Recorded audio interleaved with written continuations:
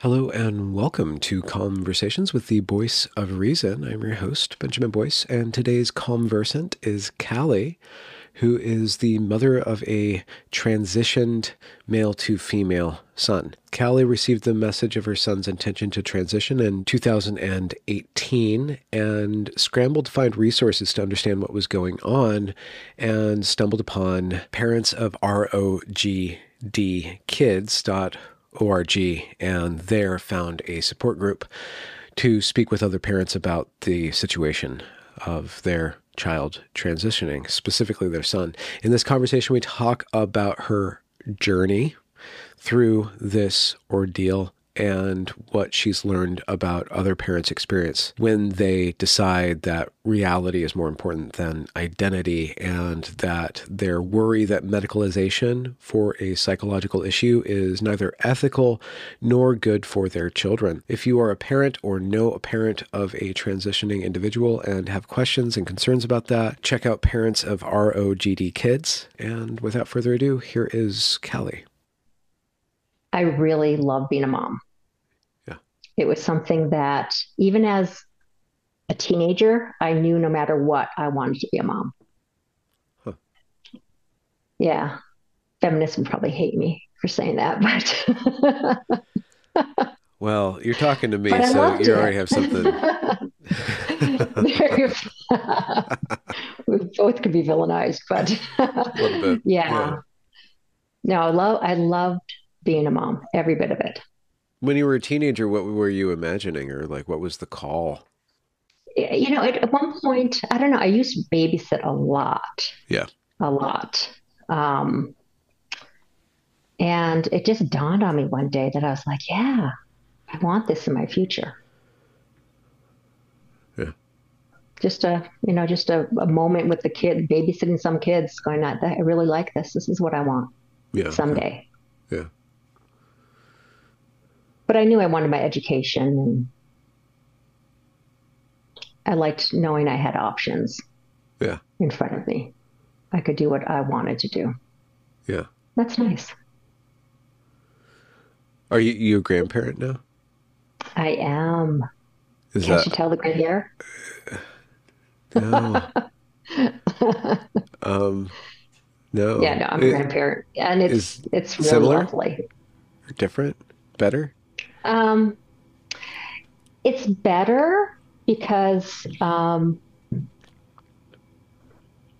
I don't have to get up in the middle of the night. Yeah. You can spoil them. Yeah, I can spoil him.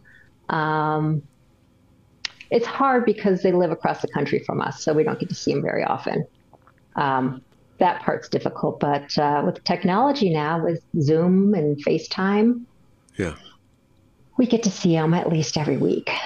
Um, but yeah, and he's so young still.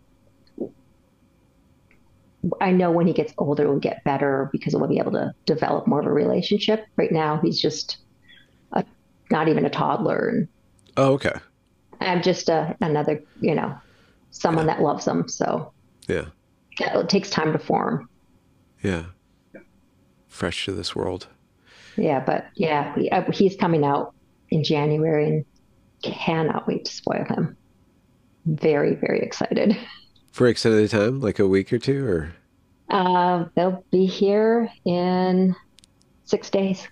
okay. Yeah, I think about that. 6 days, yeah. So getting the house prepared Oh, for really? toddler fingers, toddler Yeah. reach. Yeah. After working in Childproofing. preschool, every edge of the furniture is just like, it always stands out to me whenever there's a kid around. I'm like, oh no, watch, he's going to brain himself. He's going to brain himself over there. He's going to brain himself. I don't know. It's like this really weird hypervigilance around I furniture. know once you train your brain for that, you can't Yeah. stop. Yeah. So, well, we got a puppy recently, so we've already like you know proofed the house for a puppy, so should be safe for a toddler. Did you bring the puppy to Denver? Or we were just No, talking about that? no, No, we were just talking about we were just the, talking about it. Yeah, no, yeah, we didn't bring him. yeah. No, he's too needy at that point. Mm. Speaking of Denver, how was that for you? The conference, the Gen Spect conference. Um, I thought it was fantastic. Yeah. Yeah, in every sense, it was fantastic. The speakers were incredible. Um, I was so impressed with the people who decided to step forward and fight in this, and they don't have a child in it, and they've sacrificed so much, right, with their careers, family, for taking the position they have taken, Yeah. and that impressed me.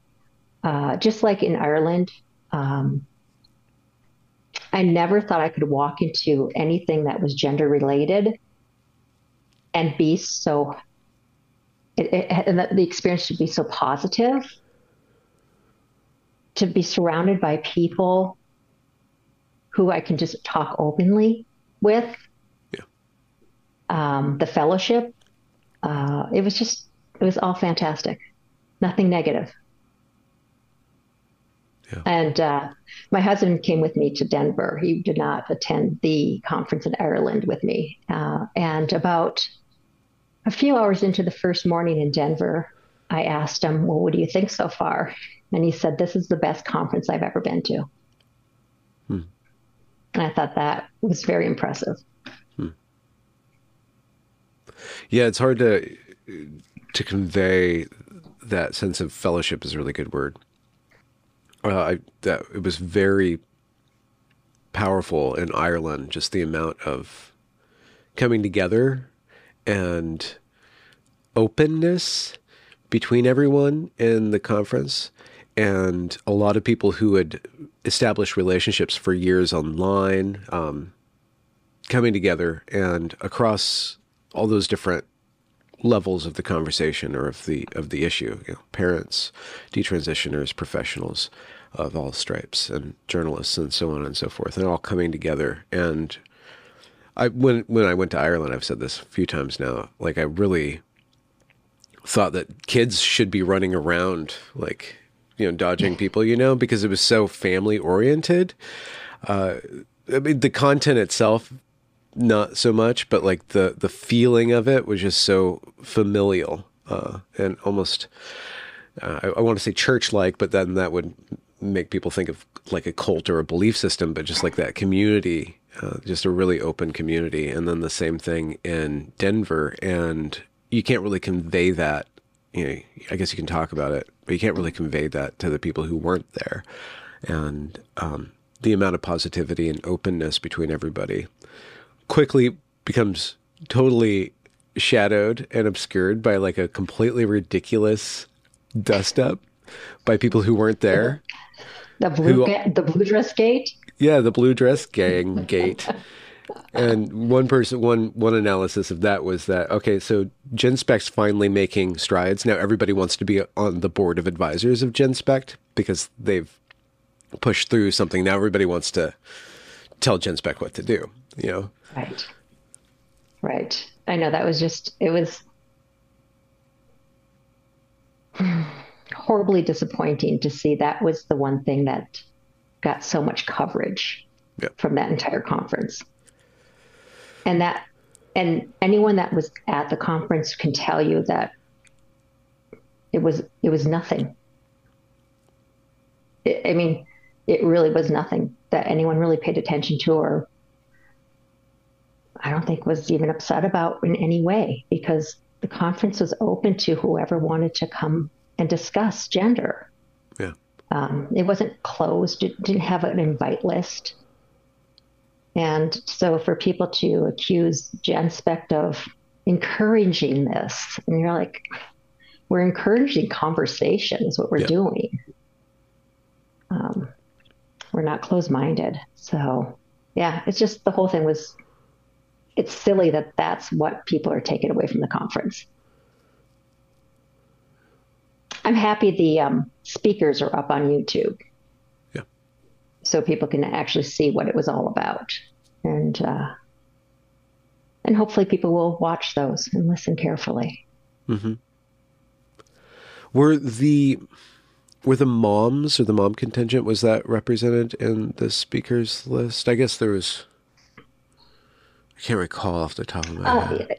well, Or parents, that's what I mean. yeah, Parents. Aaron Friday spoke, right? Yeah. In January, Little John. Yes. Um, Okay. yeah. So it was, yeah. I think that they did I think they were very balanced in representing everyone, giving, everyone a chance to speak from their perspective, their situation. Yeah. So one aspect of the conversation that I don't think I've covered that much, and I have a feeling that it just hasn't been time to yet because of how complex it is the parent take on this phenomena, the parents of this generation, and especially parents who are resistant to it. I mean, there are parents who are, you know, munching their way through it or like kind of pushing their Yeah. kids through it, for Yes. whatever reason they're doing that. But Hmm. because it's so personal and because there's privacy issues and because it risks the relationship between the parent and the child to, for the parent to speak about it openly. I've only had a couple parents and mostly anonymous speak Hmm. about their experience. But I think as time goes on and those individual situations resolve in one way or another, that the parental voices will be ready to kind of speak up, stand out, Right.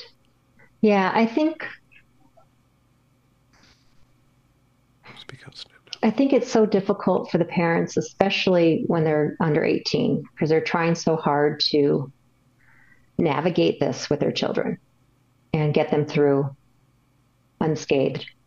Um, so they really have to be cautious about what they say and what they do and how public they are. With the over 18s,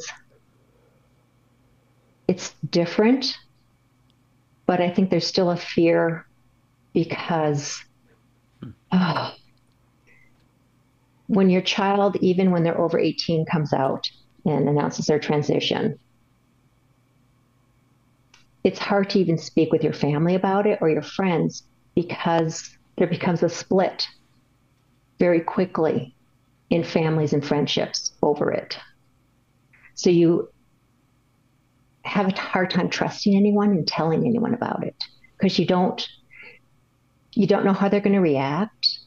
And the last thing you need is someone to really push back on you if you're not affirming your child and their transition.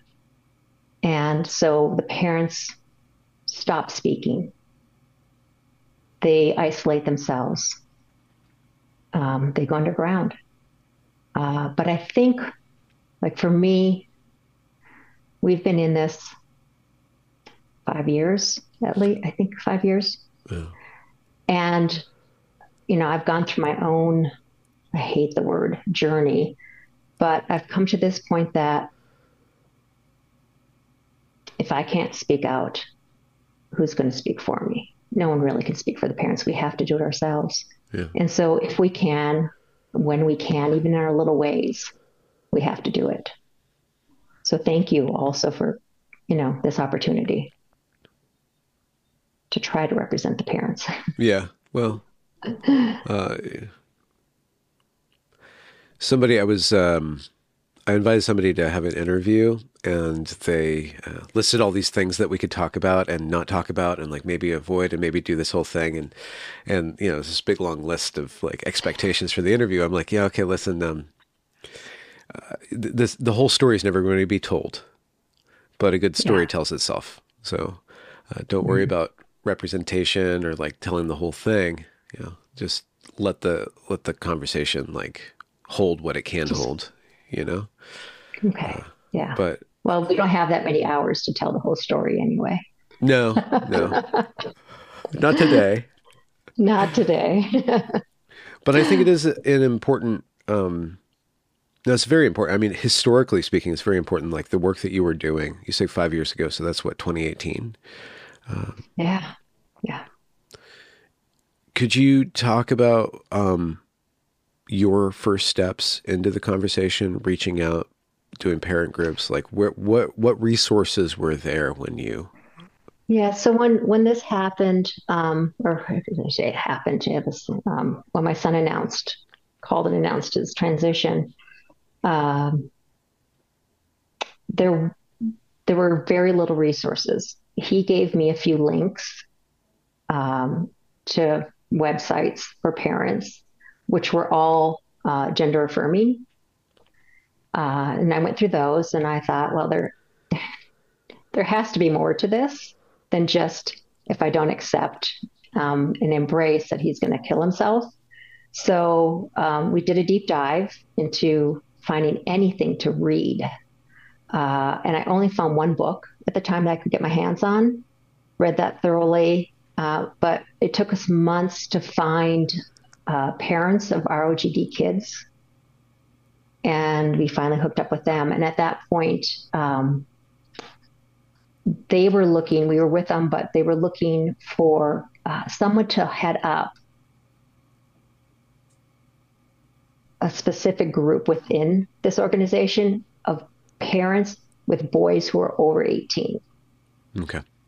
Because it's very different from the girls. It's very, very different for the under 18s. And they were looking for someone that could, help this group of parents. And we stepped forward. We were probably the only people that stepped forward. That's why we did it. Yeah. And at that time we had, I think, about 60 families when we started it. And now we're at over 450 families. Jeez Louise. And this is we started it just over 3 years ago. So it's grown that much. But yeah, I think there was one Discord website for parents, but there was nothing out there. So we were just floundering. Yeah. Trying to find anyone to talk to. Okay, so so you're looking for somebody to talk to, and you can't find any professionals, I guess, at this time? There's no resources. Honestly, I didn't trust professionals. Oh. Is that just a character trait of you? You just don't trust the experts, or was it this specific issue? No, my son went to the experts and came out with free therapy from a clinic. And his therapist was a female to male transitioner. And he was also in a state that you had to affirm. If you're a professional, you have to affirm or you risk losing your license. So I knew therapy was going to be very biased. And so to go to someone that specialized in gender therapy or for parents, I figured was already going to be biased. And also I guess there is part of my personality that doesn't run to therapy quickly or trust. I had one experience in the past and it wasn't a positive experience at all. So. Well, I bring that up because how do you get a framework if there's not one that's been workshopped already through some sort of professional organization, like a framework, like a counter framework, or just a way to look at the lay of the land? If you've only found one book and then a bunch of other parents that are probably spun skeptical, I guess. Mm-hmm. Like mm-hmm. How do you guys develop like an understanding of what's going on together? We did it together. Once we gathered, we did it through each other. And we really, I've never been in a support group. I've never run a support group. I don't do social media, so I don't even know how to start a forum online. It was interesting. Yeah. I didn't know how to set it up.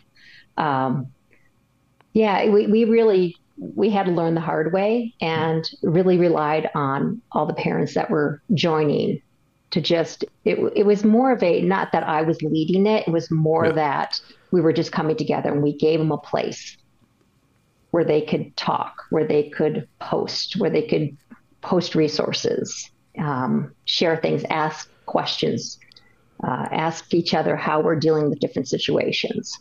Yeah. So it really, we struggled at the beginning trying to figure out how to, get this going. Plus, at that point, I think it was going into COVID when we started it. So thank God for Zoom, and people learning how to communicate from home.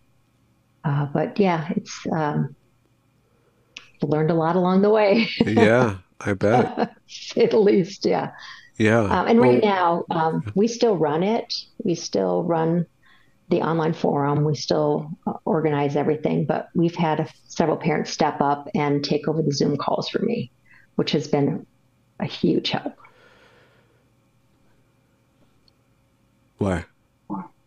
Because running 3 Zoom calls a month was emotionally devastating. It was so hard, so emotionally hard to run them Why? What's because going you on? feel that you just Okay. feel their pain the whole time because you know exactly what they're going through. And you're reliving your own experience over and over again with these parents. And it's, I can't even tell you how draining it is and Hmm. how consuming it can be. So I had to take a step back and just give myself a bit of a break. But these meetings, they're really just, we don't have an agenda. We just tune in when you can, if you want to, and we just start talking, asking questions. New people, when they come on, we try to get them to talk about their story. And um, believe it or not, there's a lot of friendships that have been made through this. And, that I now have met personally or face to face in Denver and Ireland. And they've become friends, which sounds really weird. And sometimes we actually laugh a lot during our meetings Hmm. because we're tired of crying, so we start laughing a lot, and that's been so positive. A little strange for new people coming on when they see us laughing. They're like, "How can you laugh? Yeah. What do you have to laugh about?" Yeah. But we get there. We get there someday. So what is this like? So I'm trying to think, well, what would be some way that we could understand what parents are feeling? And like, well, why are they feeling bad? Why is it painful? And I'm trying to think of like something that would be kind of parallel. And the closest thing that's coming to mind is if there were, if children came out as gay, Mhm. is the closest I could think of, but only because like the potential for grandchildren is potentially dramatically decreased. I mean, you know, the trans No, thing I is don't. it kind of it Yeah, uses a lot of the gay rights stuff in public right. consciousness to forward itself. But like how like what other reason would parents come together and commiserate and feel pain? Why are you guys feeling pain? Like, is it like maybe a bunch of parents that have children addicted to some substance that's changing them, maybe drug addiction or something like that? But Yeah. why would this gender thing be so painful? Well, for specifically the kids that are over 18, when they announce their transition, the rules of relationships change immediately, or they're asked to change the rules immediately. And first of all, they're a new name, there are new pronouns, they're a different sex. We're asked to accept them as a woman. Um, and we're told that if we don't, that we will be cut off and we will not have a relationship. And it goes beyond that. When someone says they're gay, they don't ask for anything to change. just to know that their sexuality is different. But with transition, especially over 18s, these kids not only socially transition, they medically transition. So parents are horribly worried about the side effects of all the hormones, the surgeries, the long term implications of all of this for their health, their happiness, their well being. And it becomes, it's really interesting. It's not everyone across the board, but a lot of it becomes very confrontational, almost a rebellion and a fight. Like, it's the first time our children have ever really rebelled against us. And they do it in a very big way. And we're worried. I mean, we're just really concerned about these decisions that have long-term permanent implications for their lives. And this coincides with our kids also being, not all of them, but a lot of them just being in a time of their lives that they're lost. They're unanchored and they need guidance, and they're turning to transition as a solution to what their problems are. And we know as parents that a lot of their underlying, I don't know, well, their underlying mental health, a lot of it is not where they should be and making these kinds of decisions, these really difficult decisions and permanent decisions, when they really need help with their anxiety and depression and other things that come with that they've been dealing with before the transition has started or has been introduced. And as I said earlier, once you tell family members, friends that your child has announced their transition, because it's such a culturally hot subject, that there becomes these divides in the family that are just heart-wrenching. You have your other children who take sides. They, we have children in our families that aren't transitioning, but they support their brother in the transition and have estranged from their parents because the parents aren't supportive or affirming. I mean, it really rips a family apart. And that's just the start of it, the start of like when they announce that that this is going to be a difficult road ahead for your child. And you're afraid for them. And it's not like you're afraid of your child making the wrong decision in a career or maybe choosing a spouse that you're not real happy with. I mean, this is a serious decision.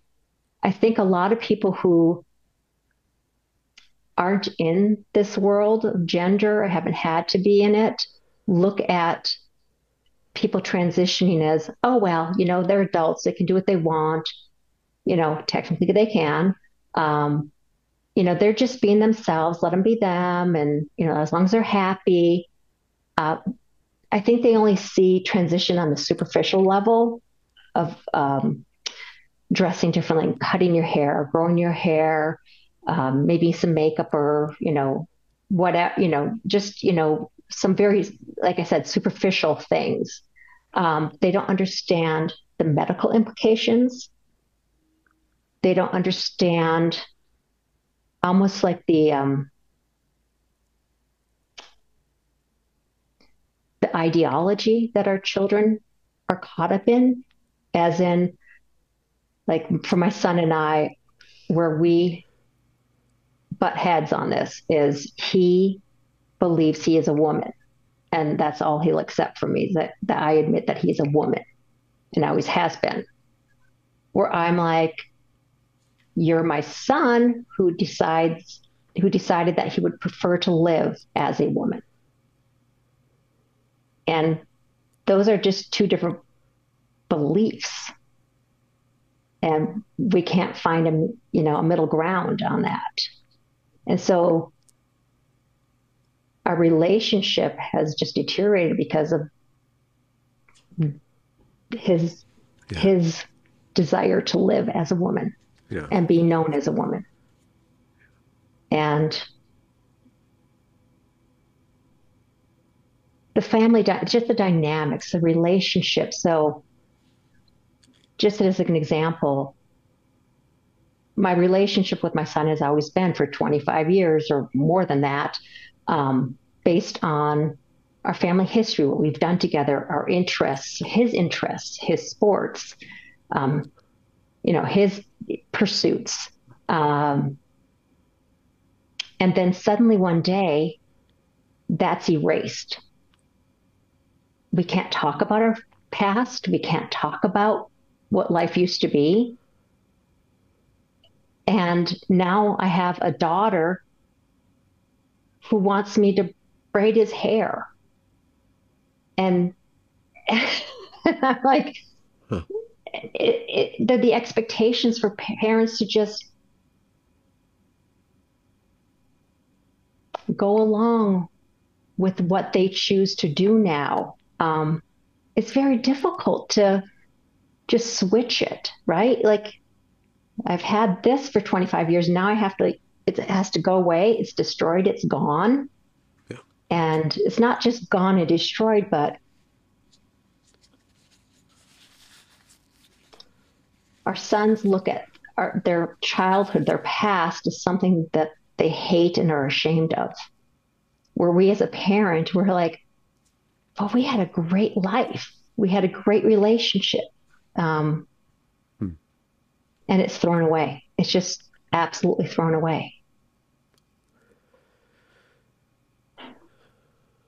I think people just don't understand the depths of what transition is all about. There's just this added level of, I don't know the right word. I don't want to cuss. I was going to say what the fuckery about it, because your relationship to your son is rooted in you being a woman. You gave birth to him. You nursed him. That bond of mother to son is so based in your womanhood. Like it could have never been possible had you not been a woman. And then to see him attempt to be a woman and to know the truth of that so deeply and personally, and that being the foundation of your relationship, it's got to just be like to try to hold that truth and try to, I guess, so the parents in the situation that you're describing in the discussion group, I'm sure that they have to kind of workshop, well, how do I even talk to my son that this is not possible? Like that he doesn't see what he doesn't know what he doesn't know. And this delusion or this projection of a desire is not reality. Like, how can you, and like you said, like the relationship itself deteriorates because there's two different worlds. You're guys, like, it's like trying to talk two different languages across time. Right. Right. Right. It's like, following up on that, we find that our sons they have to be very performative, right? Because it's not natural to have a higher voice or walk or have feminine gestures. Yeah. And so it becomes very performative and it's exhausting for them. Well, the same goes with parents or family members. You're dancing around this issue and you're trying to be kind and loving and trying to hold this relationship together, but in your mind, you're constantly going, this is not real. This is not right. And I'm having to perform and pretend the whole time that I'm keeping it under control. Yeah. And I'm not losing it. And I'm not going to, I'm trying not to fight and argue And I'm trying not to constantly present, the research of, the implications of what these hormones will do in 10 years. And, it's everyone is just dancing around each other, trying to hold it together.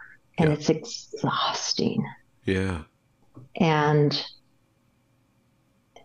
and you see, it's hard to see your son now have breasts and have surgeries that change them physically, and you're searching for them. I'm sorry. That's okay.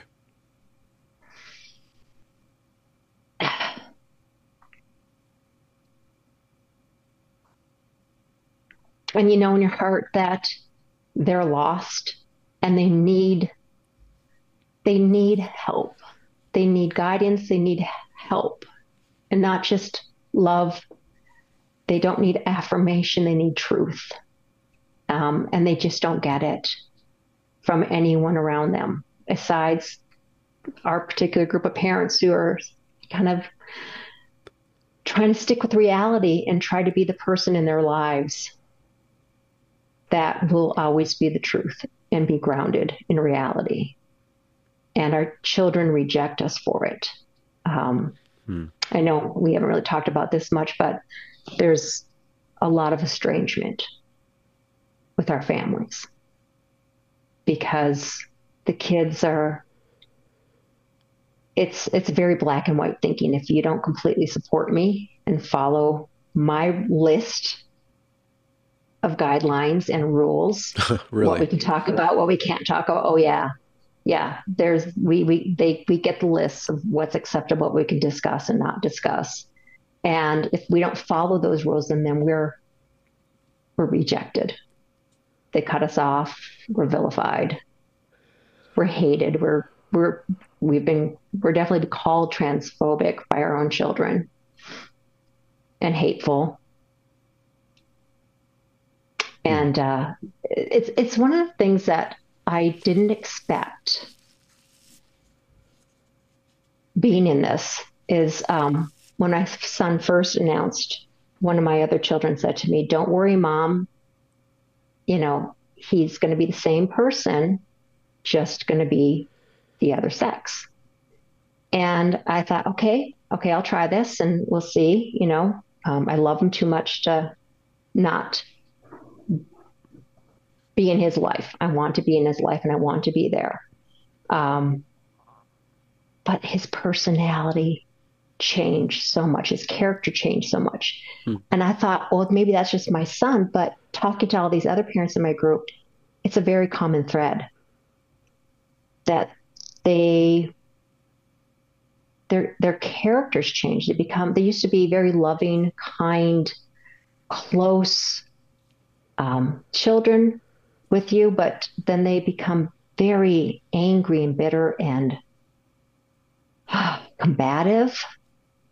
And I'm not saying all the kids in our families, but this is a very common thread. And that's a lot of it that's so hurtful.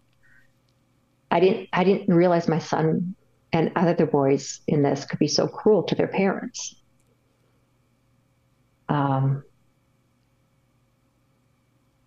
And I'm going to give an example, and this isn't one particular one in our group. This is many in our group that this happened to. That one of their children, the non-trans children, are getting married, and the parents are uninvited to the wedding because they're not affirming their sibling. And it's just kind of mind-boggling how cruel that is, like how cruel children can be to their parents. And I can tell you, these parents are just really lovely people. They really care about their children deeply. So the character change, you said anger. Is it because of fragility? Is there like why would a belief system turn somebody in that way or make somebody behave that way? I think you picked the right word. It's fragility.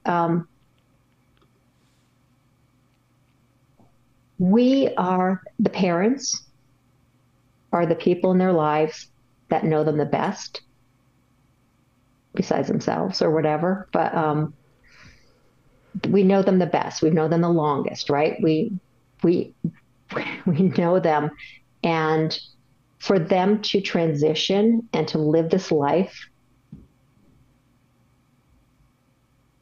they have to believe it themselves deeply that they're the other sex,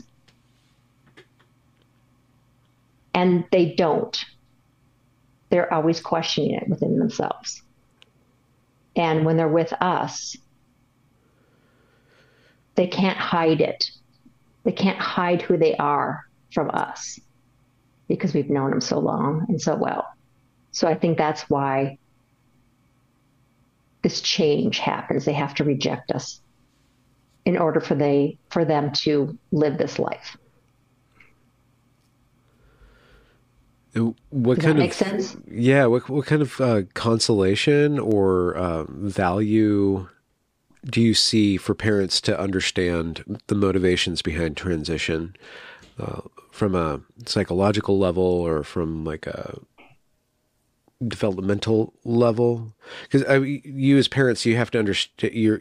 I guess it sounds like probably for the most people in your situation that keeping the relationship and caring for this child that you were given and that you gave into life and your whole job has been to care for them. Like that's essential. So understanding why and all the theories behind it might not be that useful for you. I'm just thinking in the conversation, the broader conversation, we have like these classifications and then there's conversation about what are the sexual motivators of this? What are all these different inputs? What's Mm-hmm. going on here?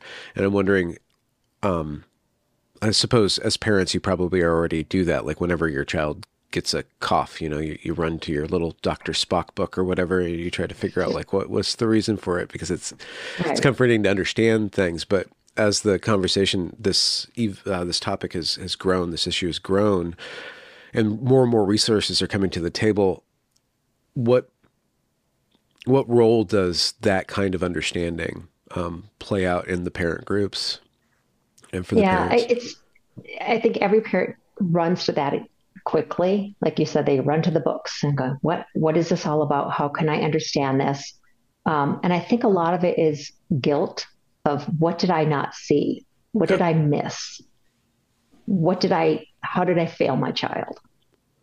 So right away with the parents, immediately the guilt. This is, I did something wrong.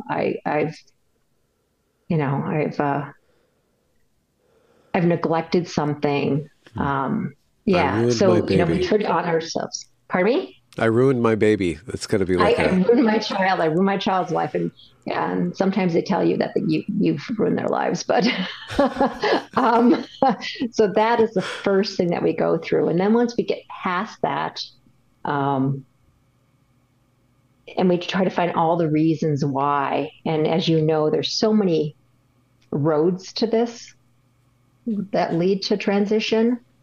Um, I know I'm speaking for myself, and I think a lot of other parents, after time, we get to the point that it doesn't really matter. They're there. okay. They're there. Um, I know there's the hot topic of AGP with the boys, whether they are or not, if they're ROGD or not. I know that's definitely contentious among some parents, but my view is it really doesn't matter. He's where he is right now. Um, and I can't go back and change anything from years ago. We are in this situation now, and I just want to be able to help him Hmm. from this point on. I think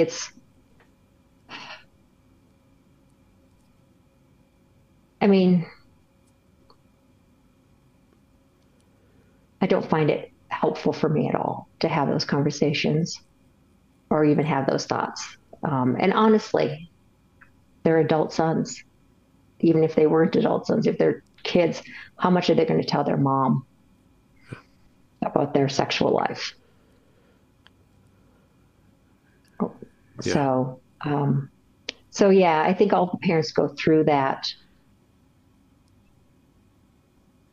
So again, it's their journey of, starting out and where they end up. And, Yeah. we all want to place a blame on something, right? Like we want someone to be responsible for what has happened to our children.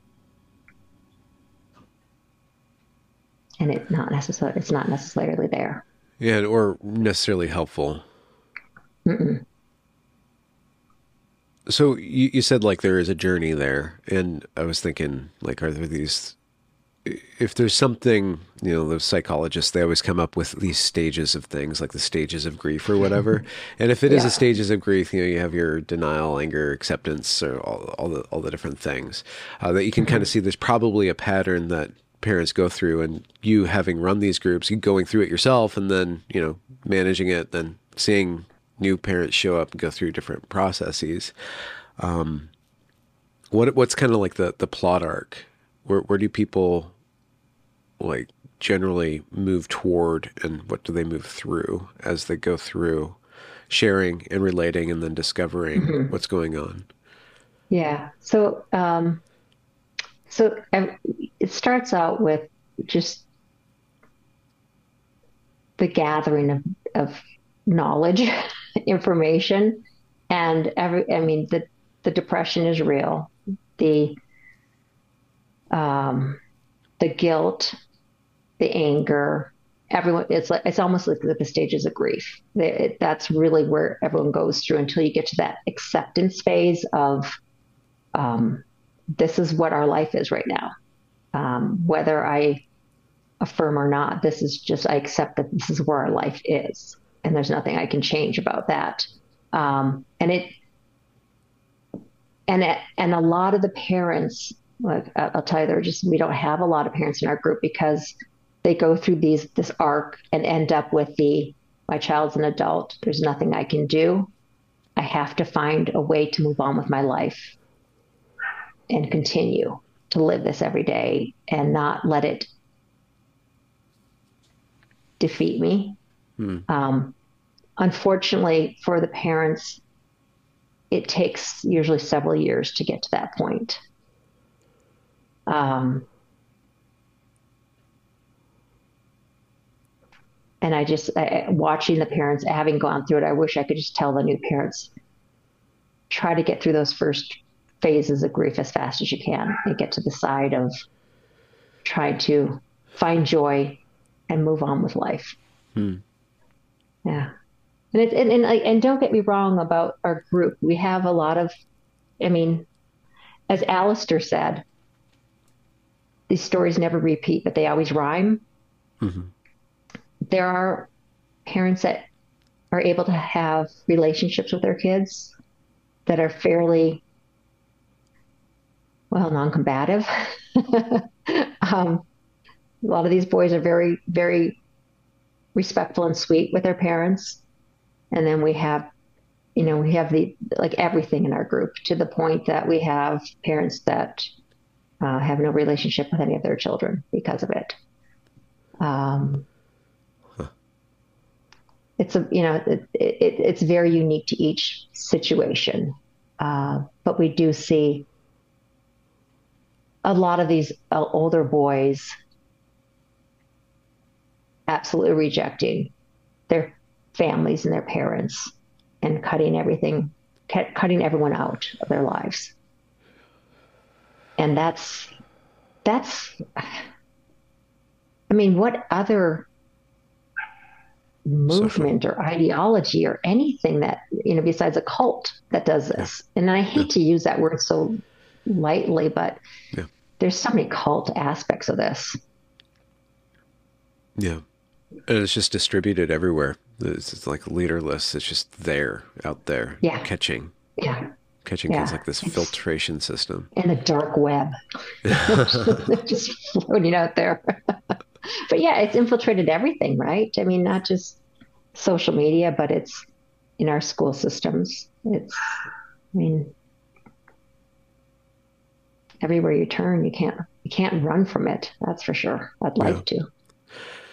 Well, so in doing my own kind of version of research into this, I have seen, especially with the conversations with the detransitioners, that gender just becomes everything, or can become everything, for the individual who wants to transition, where they're thinking about it all the time and they're breaking everything down into gender roles and trying to achieve like this perfect gendered identity.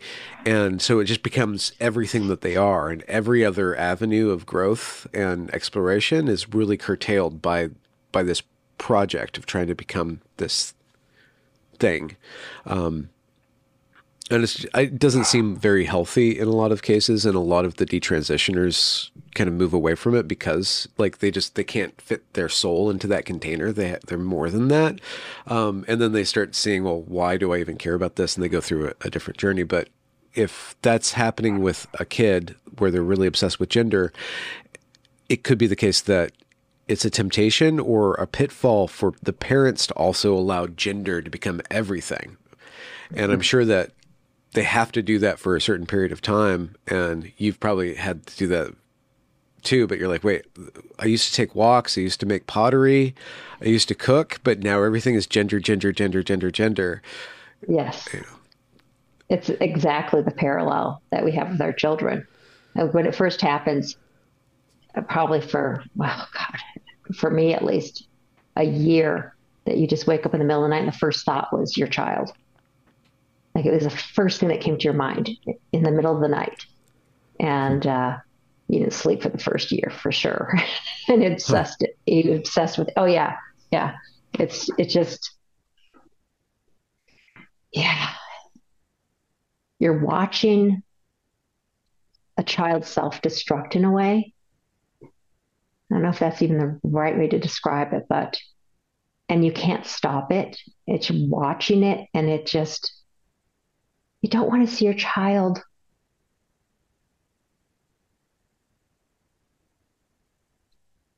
destroy their bodies. And for a lot of our kids, it's really, I can't say destroy their lives, but it's made it very difficult. They're not adulting. They're not, transition hasn't been, has not moved them forward in life. They haven't been able to succeed in the sense of, um,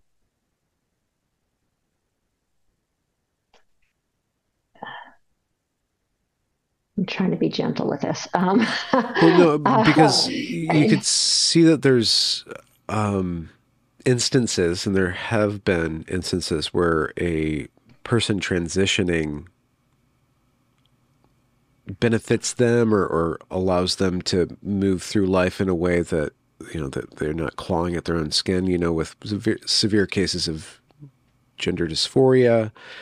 And if that were the case, I'm sure your parents would find peace in that. But it seems like you guys are seeing that that's not what's going on. It's not this gender dysphoria that's only can be treated through this very drastic medical intervention. There's other things going on. Mhm. And even the trans community, or the gender affirmative system, has kind of backed away from gender dysphoria being the cause and transition being the Right, solution. It's not. It's no longer tied to that. right. So the Yeah. parents. So it's hard to kind of push against you and be respectful, because being in it, like, there's got to be this warp that happens where maybe, like, somebody could come in, a third party could come in and say, well, you guys are worried. You're not really seeing your children for what they are. You guys are, like, overprotective and all this stuff. But if this is happening over and over and over again, and you guys are talking about it, and you're very smart, capable people, I've met a lot of you, you're probably seeing something that's going on here that's not adding up. Mhm. And to convince other people who would be transition or pro affirmation otherwise. Not that you could ever do that, or it's not your responsibility to do that, but I want to concretize somehow that you guys aren't, I don't know, who knows, but could you be wrong about your boys? And how do you go through I guess everybody's going through that. Like, well, maybe I'm wrong. Maybe I'm wrong. And how does it come out to the case that no, we're right, something else is going on? Like, what are the deciding factors for that are replicated? Yeah. We do question ourselves. Yeah. For sure, as parents. But no, we're not wrong. And I can say that with confidence. I can,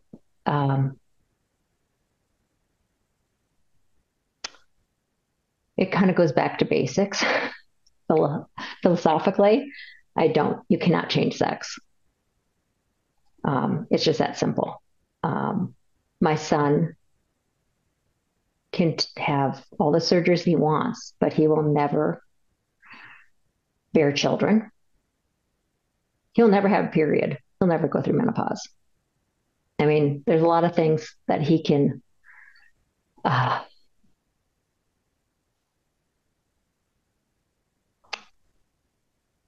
he can mimic, but he cannot be a woman. It's just that simple. It's biology. I'm a person of science. I know that sounds really trite, but there's nothing he can do to become a woman. He is a man, and it's just that simple. My heart breaks for my son and other children who are tormented by the gender dysphoria or the other anxieties or mental health issues that bring them to this point of making these decisions, of rejecting who they are. I know a lot of this is maladaptive coping mechanisms, and talking to the parents, you hear it all the time. You hear, my child struggled with this, bullying, learning disabilities, etc. And they all found that the transition was the solution to their problems, or they thought that it would be. But so many of our kids, not all of them, but so many of our kids are not living in at least from what we're seeing, a productive, happy life. If we just take the ideology and put that aside and just look did this help them to be more open, more kind, more loving to themselves, other people? You're seeing, and the parents that you're working with are seeing that, no, this isn't making these kids happier. Mm-hmm. They're not widening into the world. They're shrinking into themselves, broadly speaking. Mm-hmm. Yes. So it's not working. Yes. That's what we're seeing. I'm not saying 100% of our group sees that, but the majority of our group sees that. Yeah. Yeah. I mean, my son has addiction issues. We think he's anorexic too. I mean, this is all post-transition. I don't see happiness. I don't see him succeeding in life in the sense of just being, happy, productive member of society. Mm-hmm. Yeah. So there's all these different layers of pain and hardship that are bundled up here. One is like that first year you said where you're not sleeping, you're worried about your child. They're asking you to change all this way of looking at them. They've kind of tore apart their first 20 years of life that you spent with them and kind of stopped your access to that. And then they want you to think and speak to them differently and change all this stuff. You struggle with that, trying to keep that relationship intact. Then there's the medical stuff that's going on. Their body starts to change.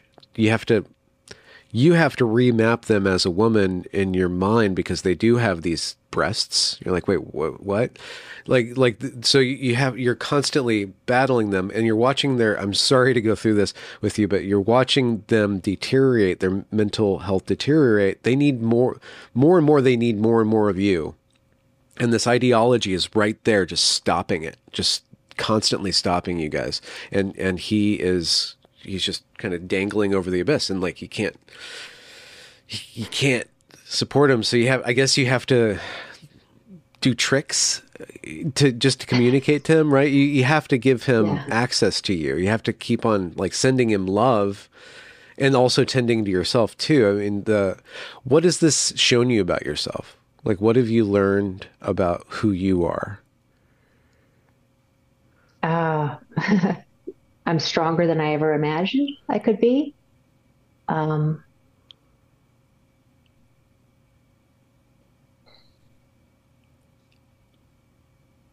It shows how deep you can love your child, how deeply. Um,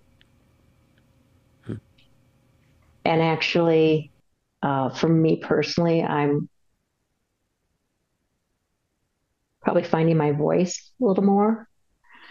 I worried too much. I worry a lot about losing my entire family over this. So you do a lot of gymnastics to hold it all together with every member of the family.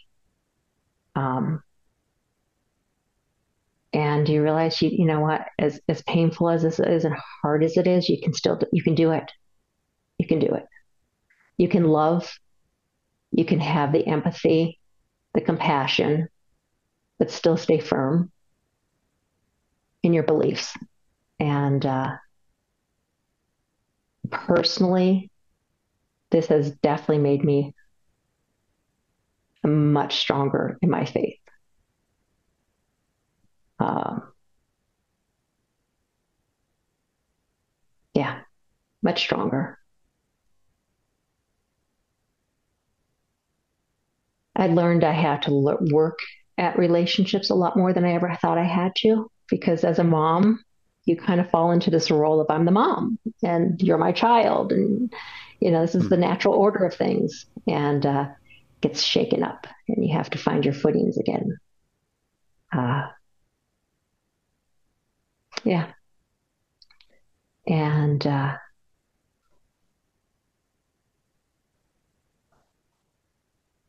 as I said about the first year of not sleeping, the other thing that people don't realize is the parents. I didn't realize this for years. I thought I was unique.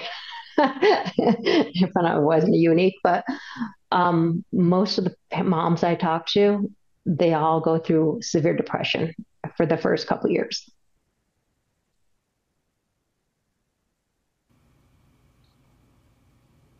Sorry. No.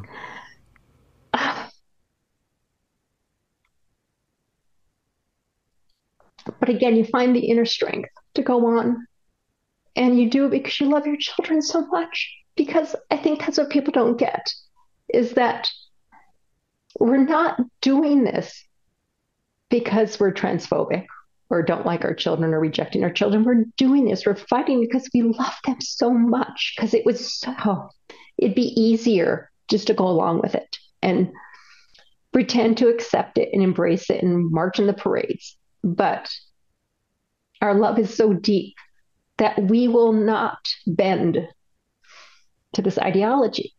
We will stand strong, and we will be the one person in their lives that will always be speaking the truth. Because it would be so much easier sometimes just to cave. But I don't believe in lying to my children. Never have been. I lied about Santa Claus and the Easter Bunny, but that's it. Oh, and the Tooth Fairy. But beyond that, I've never lied to my children, and I won't start now.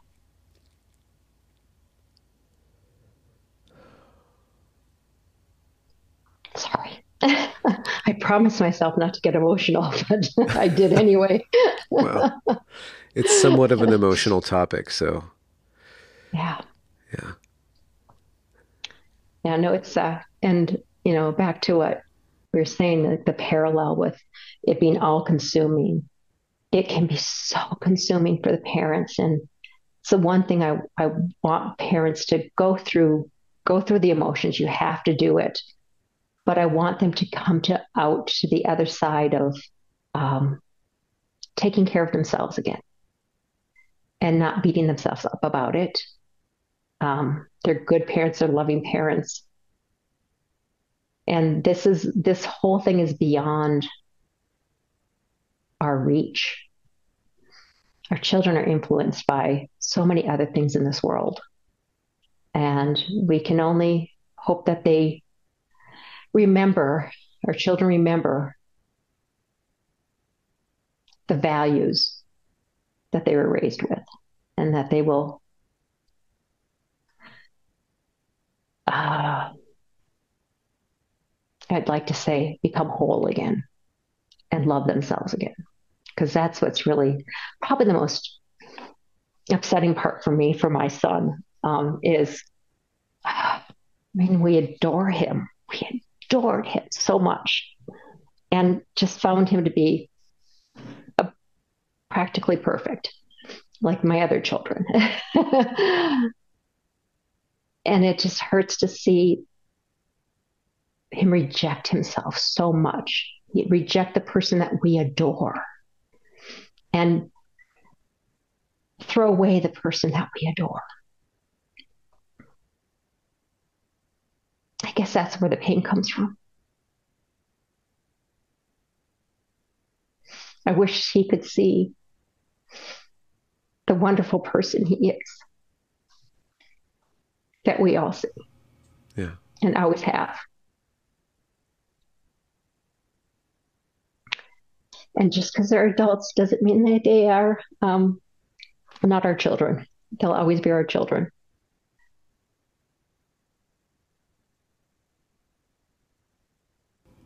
Huh. My father used to tell me all the time when I was raising the kids when they were little and being little brats. And he said, you'll always love them and worry about them from womb to tomb. That will never end. And he's right.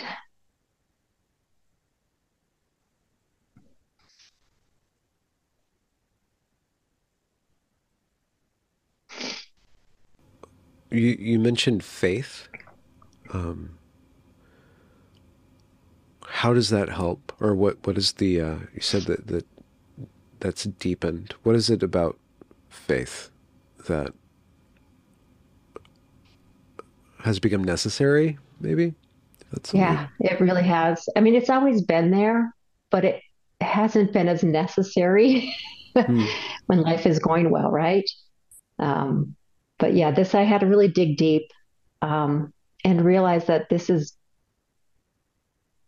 out of my hands, and I have to put faith in God that He will protect my son, and there has to be a reason for all this and for all these parents and all these children and our whole society going through this right now. There has to be a reason, and there has to be a reason for me to be in it, where I am, and I have to just Hmm. let God take care of me and take care of my son and my family. And it's a letting go of the control Hmm. that is necessary. I hope that explains it. Humility, Yeah. like a kind of a proactive humility, not like a letting go or giving up, but a Yeah, it's not giving up. yeah, It's handing it off to someone else. yeah. Hmm. Yeah. Because I'm not gonna solve this myself. How are these? What? How have the groups developed over time, and where are they at now, and where do you see them going? Oh, as in within my own group, like the Yeah, little like the subgroups. groups or Yeah. like this kind of, you know, resource for parents. This particular Hmm. resource for parents. Um, I think it will always be necessary, absolutely necessary, because there's always people moving into it, coming into our group, and at the beginning of all this, and there are people that are, at the other end going, okay, I gotta stop obsessing over this and thinking about it and moving on with my life. So it's that there's a constant in and out, a flow of people. But I found at one point I thought I was going to pull back and not get so deep into this because I needed to step away a little bit. But these parents really need this resource. I mean, desperately. And this is not a pat on my back at all. But these parents are like, this saves my life. I don't know where I'd be without this group or these groups. So I don't see this type of resource ever being obsolete for a very long time. It's even parents that are in it for years and their kids are estranged, they still pop in. Even if they moved on, they still pop into the meetings and the forum, and they still need the connection. Um, you'll always need someone. We'll always need someone that we can just talk to. That you don't have to explain anything to them; they understand completely. Uh, Completely how you're feeling and where you're coming from. And it's really interesting within our group, we have um, a meeting every month just for parents of estranged sons, which is, you know, a very unique situation um, that requires different types of conversations and different types of support from the parents who are new into this and trying to find the resources and trying to handle like maybe their child's in college and they're negotiating with their son about medicalizing and sometimes they have some influence or control where you have the parents of the estranged sons who have no, we don't even know what our children are doing. There's no communication. We're hoping, a lot of them are hoping that they have a job or they're living well, they're surviving, but it's a very broad uh, set of needs, even within our group. But yeah, I can't see even when. So we do have parents in our group that have kids that have detransitioned or desisted, and they still need the support because they don't have anyone to talk to about this either. Because oh, that's a whole nother emotional journey, right? That you're living with your kid and trying to be supportive, and people don't understand all the implications, the depth of a detransition or a desistance. Yeah. So yeah, I don't think this group's going to go away. Yeah. It's like this. I just keep on thinking about the prodigal son and the, you know, in the story or the parable. The father like breaks out the fatted calf when the son comes home, right? But Yeah. you never really think, oh, as a kid or just somebody on the outside of that story kind of looking in. You watch the prodigal son, you think about the prodigal son, but like the apogee of his mother's never mentioned in the story, but what his father must have felt like, and Yeah. that at that most estranged point, and just kind of like Yeah. letting life happen to his son. Right. Yeah. No, I never understood that parable ever until my son transitioned. Now I'm like, I get it now. I get what that's all about because, if and when he returns to us,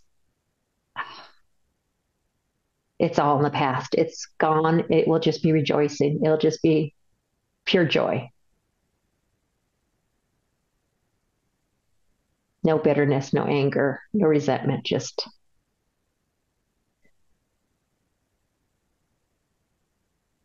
yeah. And the other thing people don't understand about, again, it goes back to the prodigal son, and the relationship with the family. Is like, you have other children and you don't want this topic and subject to consume you, and you start neglecting your other children. Again, it's just a balance that you have to constantly be aware of every day. And for your spouse, you know, to be present for your spouse and to be in this together and united and Yeah. supportive of everyone's feelings and everyone's opinions and views.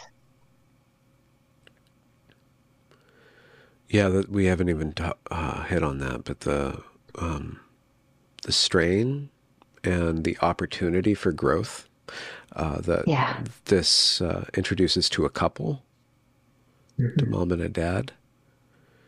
I mean, that in and of itself probably has like sessions are just about that, or like groups are just about that. Like, how do I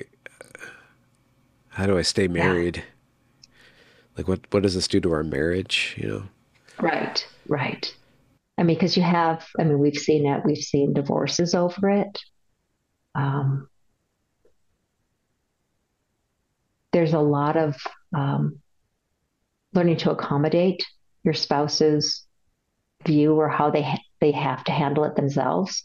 Just because I grieve or process it one way doesn't mean my husband's going to do the same thing. And there's definitely a difference between the moms and the dads and how they personally um, feel responsible. I guess take responsibility for some things Yeah. and start questioning. Yeah. So yeah, it's that one. Yeah, that could be another several hours of Yeah. discussion. Um, but yeah, it tests a marriage for sure. It really does. Yeah. It so And at every step of this transition topic, it highlights the difference between males and females on every level. It constantly points yes. to how different they are. Oh God, yes. Yeah, yeah. There are moments I'm like, if this doesn't prove that he really is a boy. He thinks he's a girl, but he's acting like a man. Yeah, but that's why we balance each other out so well. Yeah. So how as a resource, if a parent or somebody who knows a parent stumbles across this interview and wants to connect them to what you're doing or to the groups that you're doing, where would people go? So parents of rogdkids.org, it's the parent organization that we fall under, and they would contact them.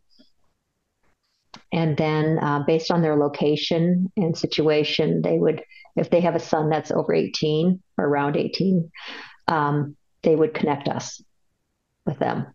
And then they would also try to connect them in their closest city. We reach across the United States. We have parents in other countries, so it's pretty broad. Yeah. When the book is written on this, like really written on this, like the magnitude of the effects of this ideology and these medical practices is going to be phenomenal. It's going to be unbelievable just how many families, how many people have been affected by this. Yeah, And yeah, if you weigh it, positive versus negative, like really judge what it is and what it does, people in the future or people outside of it are like, it'll be right. like, like this weird cultural thing like foot binding or something like that. Oh, look at these barbaric Right. society. Look what they did. to themselves and each other. Yeah. Yeah. And the society went along with it. Yeah. And I think that's what's so mind-boggling about this one is the medical field, the medical experts, the people we turn to have just been captured by this. And that I think is just the real crime. Because, parents, when their child, male or female, no matter age, when they say, hey, I'm really the other sex or gender or whatever, they turn to the professionals. And the professionals are just not doing their job. And these parents don't know that they don't have to take their child in for, puberty blockers and hormones and surgeries. But this is what the doctors tell them. And a lot of parents don't know that there are other ways to approach this. And that's what's really sad. I know parents in our group, that same thing. They had no idea that there was an alternative to, everyone's told you have to accept it because you'll have a dead son or a dead daughter. And it's just shameful. Just shameful. But I would love to fast forward to when this all goes away. Yeah. And it all falls apart because it is starting to fall apart. Just not fast enough. Yeah. Yeah. What are some other resources that have been really helpful for you? And it could just be anything that isn't even about this topic, like things that have really helped you. Oh, well, your podcast. And I was hoping you'd say that. Yes, your podcast. I think Gender, the Wider Lens is a great resource for not just parents, anyone that wants to know this in more depth. Gosh, so many books now, and so many podcasts and YouTube video. It's just, there's so much out there. It's mind-boggling. Those are that. Well, I think GenSpect is a great resource too. There's a lot of guidelines that they write, a lot of the stats for gender, things like that, that are very helpful for parents. And not just parents, I should say, families, friends, anyone that's concerned about a loved one that's caught up in this.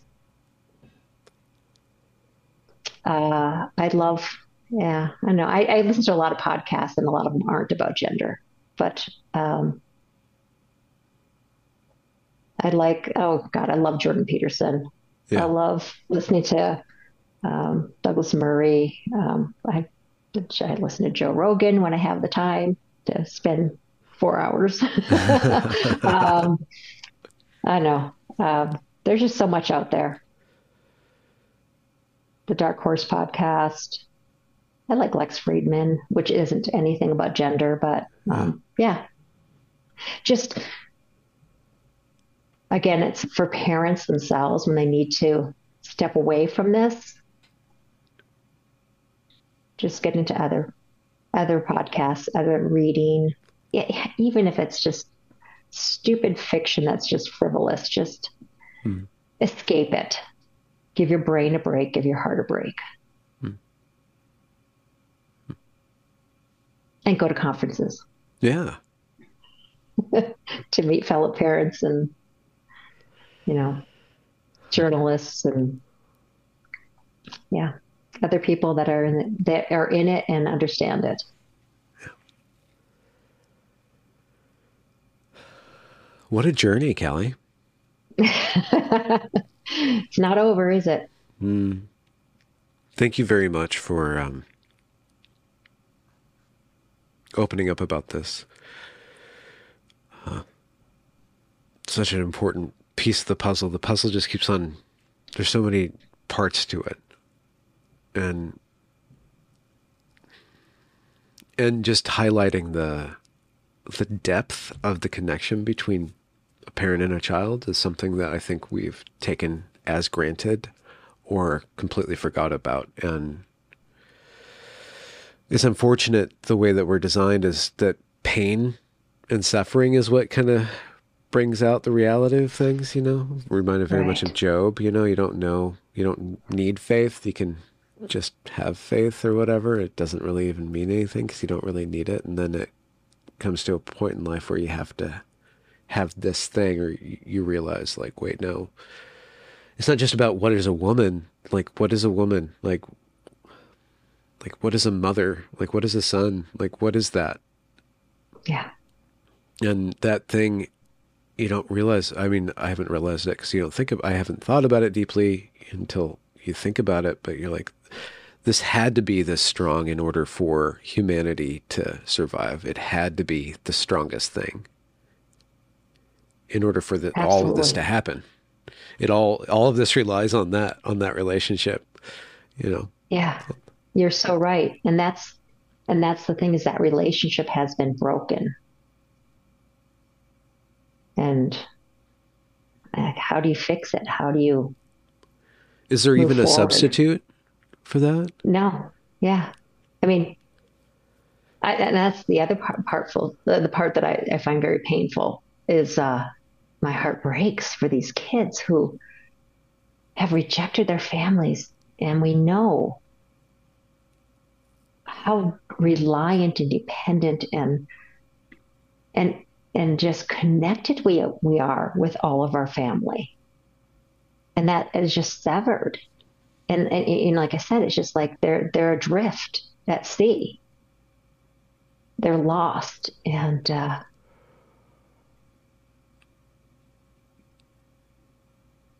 it just, does society care more about them just being who they are and not really care about their well-being? Because these are just truly unhappy, lost people. And I think as a society, we've neglected a lot of Yeah. people with mental health issues. Yeah. That's a whole nother subject. Yeah. Thanks for bringing the Well, lightness to the podcast, Callie. sorry, I feel like it looks so depressing. What a frivolous episode this has been. I know, I'm like, really? Oh, God. Hey, but we'll just have to invite you to one of our fun meetings where we laugh a lot. Oh yeah, I would. We Yeah, do find humor. I'd be honored to just sit in and hear Well, your anytime you stories. want to talk to parents, Yeah, they're happy to share. So, and thank you for doing everything you've done for gender and the parents and the I did. detransitioners. Yeah, So, really appreciate it. You have a lot of fans in our group. I'm honored. Service is something really important that has been one of the lessons that I've had to learn. Growing up, it's like, it's more important to serve than to be served. It's more important Hmm. to facilitate than to be facilitated. Yeah. Hmm. And so it just gives me a lot of value in my life and helps me out a lot, to be helpful. So Yeah. I'm No, just going to I second. get that, because when we started the group, I think I learned that very quickly. I did it for me because I needed fellowship and support. And then I realized quickly, like I became a better person being there to help other people, if Yeah, when I could, at least if I could. yeah. And yeah, Um, do you have an exciting thing planned for the rest of the day? You gonna cook something cool or take your dog on a walk? I'm going to go for a walk because it's a beautiful sunny day, and going to Yeah. get some fresh air, and yeah, and get ready for all the family coming in. So I've Oh yeah, been you got to prep cooking the and house. baking a lot. Yeah, Oh wow. yeah, baby-proof the house. I've been cooking, and yeah, so just getting that prep. But yeah, Are you into pretty baking? Is that your casual. thing? I love to bake. I love to Really? cook. Yeah, What's yeah. your specialty? Baking. Good. Oh, well, um, I've been known for the caramels. Every Oh, Christmas for years I make caramels, and my husband and I go around and give them to friends and neighbors at Christmas. It's our little thing to say Merry Christmas. And actually, last year for Christmas, I sent Alistair a box full. Oh, wow. Yeah, I didn't do it this year. I should have, but yeah, that's probably like what people want me to make the most now. That's the most requested, but yeah, yeah, Oh, it's good to be good at a treat. yeah. I want to be one of those like Italian grandmas that just feed the grandchildren. Yeah. Yeah. Come to my house and I'll feed you. Yeah. Make you fat on the mountain. Exactly. uh, Hmm. Thank you very well, I much for hope your I time. hope I was clear. I hope I Yeah. was able to express everything, and Yeah. I think you I did the always parents enjoy proud. speaking with you. Yeah. Well, Thank you thank you, very much. I'll end the and thank you for the recording. opportunity. All right, Absolutely. enjoy the rest of your day, You too. and enjoy Hawaii. Yeah, we will. We're gonna go climb some banyan trees and eat street tacos and walk around on the beach, look at a volcano, Just Hawaiian be in flip things. flops. Yep, Yeah. flip flops for sure. Yeah, Yeah, looking that forward to just sounds taking the really nice. socks About off. this time of year, I'm like, Yeah. yeah, flip flops be nice again. So snow boots, but enjoy. Yeah, yeah. You too. Enjoy your family. Thank you. Thank you Take so much, care. Kelly. Mhm. Have a good day. You too.